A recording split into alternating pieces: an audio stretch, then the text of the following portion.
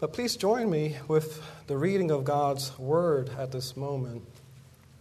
We'll be reading from the Gospel of Matthew, chapter 6, verses 1 to 9. That's Matthew chapter 6, verses 1 to 9. But let us pray before reading God's Word. Dear Heavenly Father, we come before you without the pretense of our own righteousness, because you have given to us the righteousness of Christ. And in his ministry as mediator, we come before your holy presence. We ask as an act of worship, as we elevate your word in our hearts and minds, we ask that you may give us the grace to grow in your word. We also ask that those who have not come to faith and repentance, that you may bring them through the preaching of your word. So it is in Christ's name that we pray. Amen. This is God's very own word. Beware of practicing your righteousness before other people in order to be seen by them, for then you will have no reward from your Father who is in heaven. Thus, when you give to the needy, sound no trumpet before you, as the hypocrites do in the synagogues and in the streets, that they may be praised by others. Truly, I say to you, they have received their reward. But when you give to the needy, do not let your left hand know what your right hand is doing, so that your giving may be in secret, and your Father, who sees in secret, will reward you. And when you pray, you must not be like the hypocrites, for they love to stand and pray in the synagogues and at the street corners, that they may be seen by others. Truly, I say to you, they have received their reward. But when you pray, go into your room and shut the door, and pray to your Father who is in secret. And your Father, who sees in secret, will reward you. And when you pray, do not heap up empty phrases as the Gentiles do, for they think that they will be heard for their many words. Do not be like them, for your Father knows that you need what you need before you ask him. Pray then like this: Our Father in heaven, hallowed be your name. Last week we began this series on the Lord's Prayer and spent time considering the opening verses of this chapter and the first words of the Lord's Prayer, in which Christ warns us against the hypocritical way we publicly might express our faith, particularly when praying. So therefore, as a result of the gospel of our Lord and Savior Jesus Christ, Christian prayer is uniquely evangelical, and the ultimate goal of prayer is essentially having a passion for seeing God's glory magnified. It is to plead that the glory of his holy name be lifted up in our lives and in the world. In his commentary on the Lord's Prayer, the English Puritan Matthew Pulse says that wherever we pray, we must take heed that our ends be right, that the glory of God be our principal end, and yielding obedience to his command. With this thought in mind this evening, let us take a closer look at the opening of this prayer. In the Lord's Prayer, we find a treasure trove that helps us live out, as Calvin has described it, the essence of the Christian life. In other words, Christians are a prayerful people. The Lord's Prayer is primarily a model or a pattern for Christian prayer that provides thoughtful and meaningful guidance as we seek to honor God in our lives. However, we can also use it as our own individual, personal prayer. So let us take a look once more at verse 6. But when you pray, go into your room and shut the door and pray to your Father who is in secret, and your Father who sees in secret will reward you. The first observation we can make is that the Lord's Prayer teaches us that it is the pathway to true intimacy with God. We see this exemplified in the life of Christ. For example, on one occasion, a search party had been conducted by the disciples because they did not know where Jesus had gone. So we discover that in Mark 1, chapter 1, verse 35, that Christ had risen very early in the morning while it was still dark. He departed and went out to a desolate place, and there he prayed. He had gone out to pray alone. This speaks to how deeply personal prayer was to Christ. We see this also exemplified not only among numerous examples in the New Testament where he goes to pray alone, but we also see this exemplified through his speech in this passage of Matthew. Notice in verse 1, he tells the disciples, "Your Father." Again in verse 8, he says, "Your Father."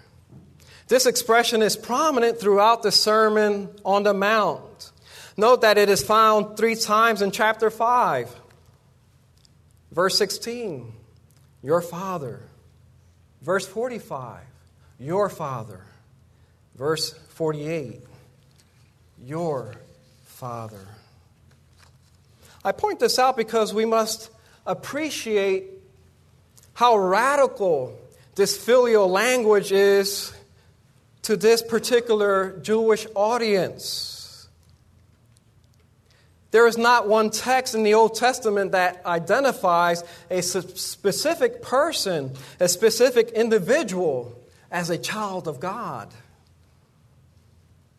So we see how he stresses the importance, or we see the importance that it has for Christ. It was so significant for Christ that he says it 11 times in chapter 6 of Matthew. Again in verse 4. "Your Father who sees in secret will reward you." And he says it twice in this very verse 6. "But when you pray, go into your room and shut the door and pray to your Father who is in secret. And your Father who sees in secret will reward you." This verse points us to the truth that the secret to intimacy with God is secret prayer. In other words, private, solitary prayer is the pathway to intimacy with God. But notice that this verse comes with a promise.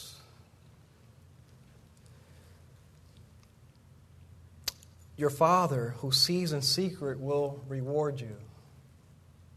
As I had mentioned previously, Christ stresses the personal intimacy with the Father with the first words of this prayer. But he also adds a qualifier in this chapter. In verses 14, 26, and 32, he says to his disciples, and he says to us as well, "Your heavenly Father." We need to ask ourselves, what is the reward that awaits us there in the secrecy of prayer? What form does this promise take?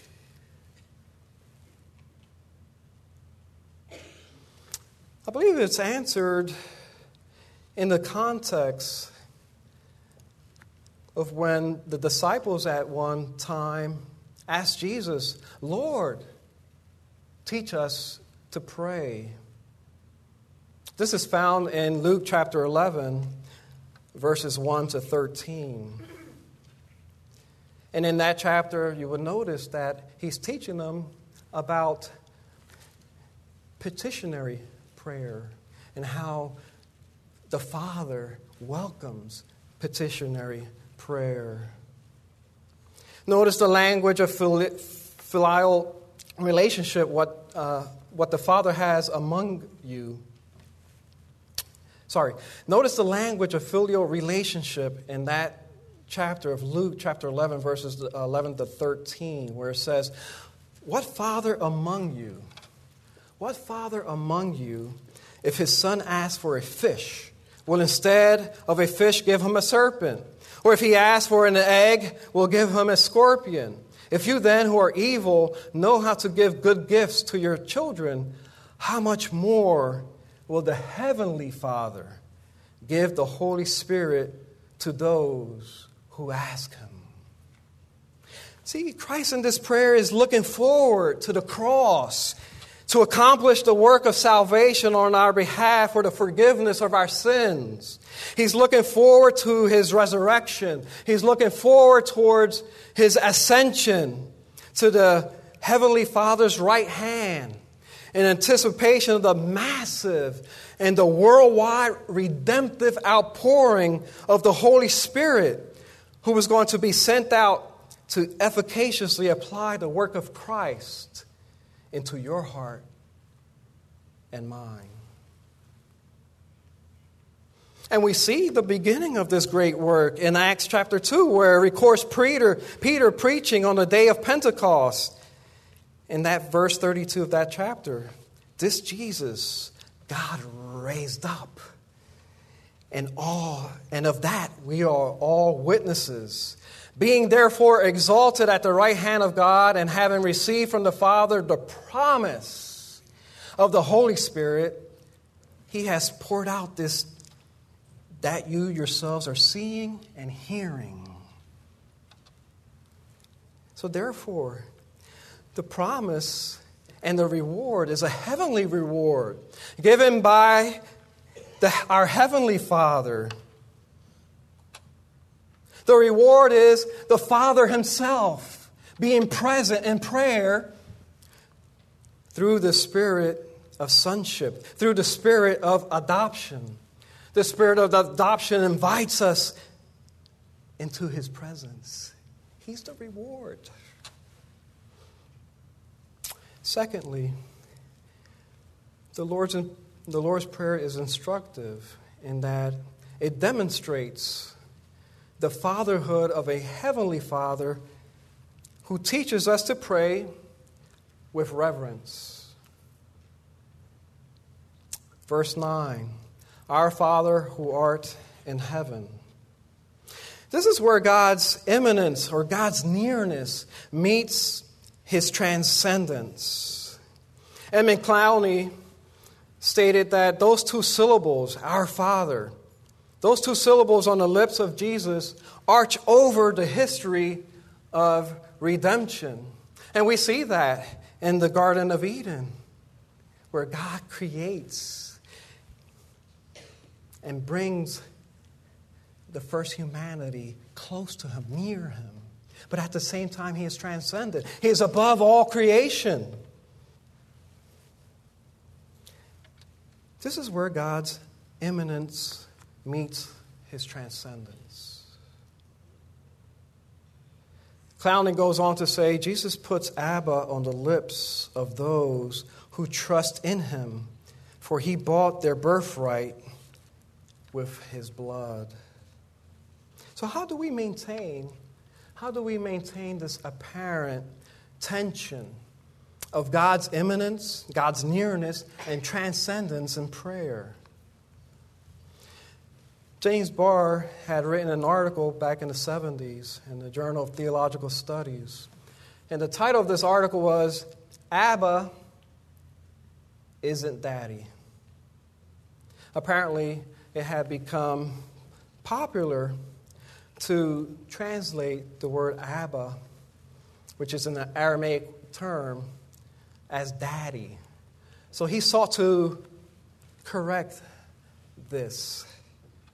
And what he found in his research was that the Aramaic term Abba was used both by children and adults to address their father. But he found also that the term was an affectionate term, but at the same time it was a respectful term. You see, and what he noticed that in Greek there is a diminutive form of the word father already, but the writers did not deem it to describe the father in that terms, daddy, or the diminutive form of that term. So when used for God, it is always followed, Barr noticed, it is always followed by the Greek word pater. 3 times in the New Testament. Mark 14:36, Romans 8:15, and Galatians 4:6. This is to say that it should be a caution. It should be a caution, and what we should be reminded of a saying that familiarity breeds contempt. Familiarity breeds contempt. That is to say that with extensive knowledge of someone or something in a familiar way, we tend to lose respect for them. And Abba, Father, guards us against approaching God irreverently while maintaining the sense of intimacy. We should address him as dear Father or dearest Father. The Westminster Shorter Catechism is instructive on this point. Question 100. What doth the preface of the Lord's Prayer teach us? The preface of the Lord's Prayer, which is, Our Father, which art in heaven, teacheth us to draw near to God with all holy reverence, as children to a father. Clowney comments on this point. He says the caricature of the father in television comedies ill prepares our culture to understand the term as Jesus uses it. The father was the Lord of the patriarchal family. And when God is called Father in the Bible, his lordship is always in view. Jesus prayed, I thank thee, O Father, Lord of heaven and earth. So we see that real prayer can be destroyed by sentimentality. And this takes us to our last teaching from this passage. Lastly, the fatherhood of a heavenly Father teaches us to pray with confidence. It teaches us to pray with confidence. The gospel of God's grace gives us the confidence to call him Abba, Father. Once more, the catechism is instructive, is helpful. Our Father, which art in heaven, teaches us to draw near to God with all holy reverence and confidence as children to a Father able and ready to help us. This is encouraging, that he is able and ready to help us. It gives us confidence in his power. It gives us confidence in his goodness. The Puritan Matthew Poole says of this preface, Our Father which art in heaven, that it is a manner of addressing, a manner of speaking, of addressing God, of speaking our faith both in the power and in the goodness of God. Our eyeing him as in heaven speaketh his power. Our considering him as our Father speaks our faith in his goodness. Dare to call him Father. Dare to call him Father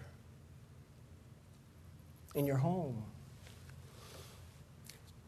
Dare to call him Father in our culture.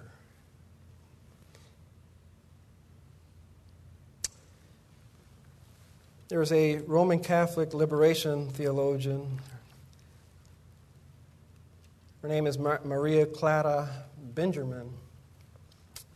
And she wrote an essay advancing the idea of the maternity, referring to the first person of the Trinity, God the Father, advancing the idea of the maternity of God's fatherhood and the maternity of God's fatherhood. And she goes on to say, the monotheistic God, understood in patriarchal terms, is a distant and sovereign God, invulnerable to the sorrows and sufferings through which the poor of humanity go, silent before the cross of the Son that continues in history.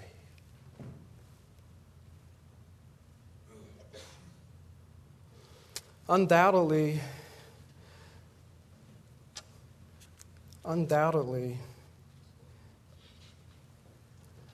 this comment is probably based on her observation of the fallen world, basing it on some of the pathologies found in some, and regrettably an ever-increasing number of earthly fathers. But at this point, Benjamin impugns God's self-revelation of himself. And this is inexcusable. I say this without any compunction because as a theologian and others like her of the same persuasion, they dedicate their entire lives studying the Scriptures.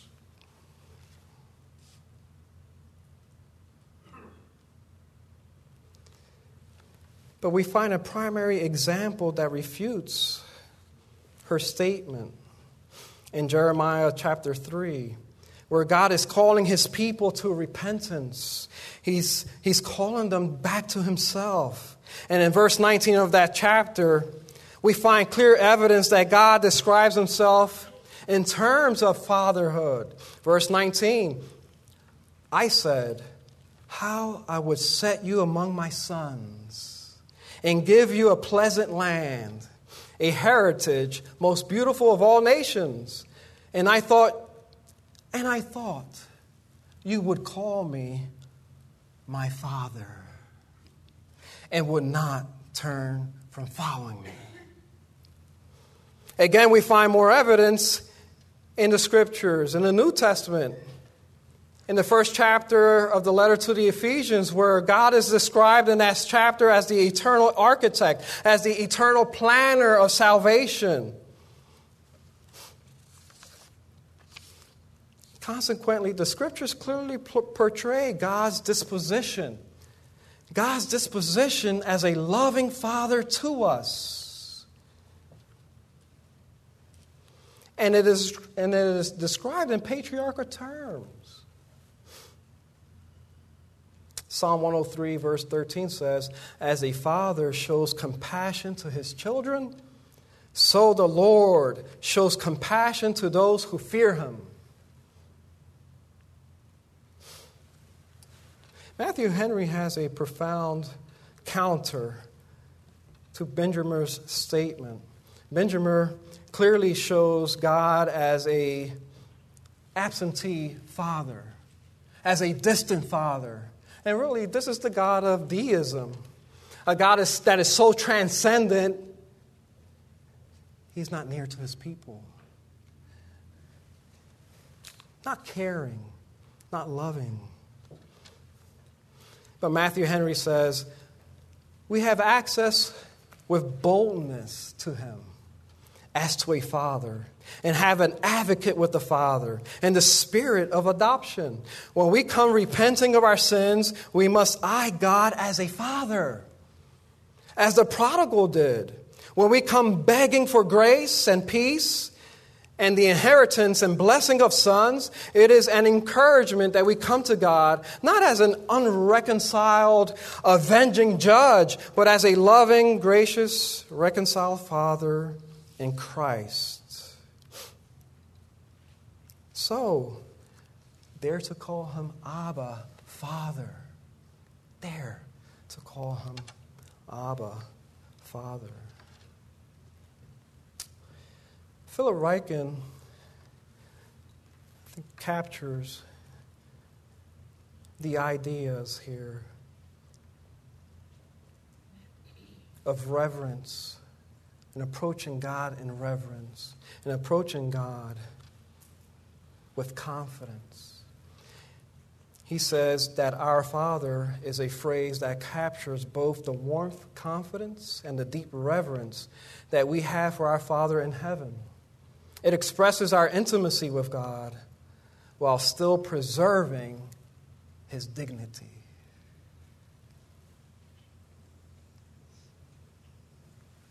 So we see that the secret to the intimacy, personal intimacy to God, is secret prayer, solitary prayer, spending time, devoting solitary time with God. Because he is the reward. He has promised to be present in your prayer. This is also captured by Charles Wesley's last stanza of his hymn, "Arise, my soul, arise," where he says, "My God is reconciled. His pardoning voice I hear. He owns me for his child. I can no longer fear. With confidence I now draw nigh, and Father, Abba, Father, cry." I believe that as we continue to grow in God's Word, as we continue to grow in his loving grace, the levees of our soul must burst out. Abba, Father. And the Lord's people say,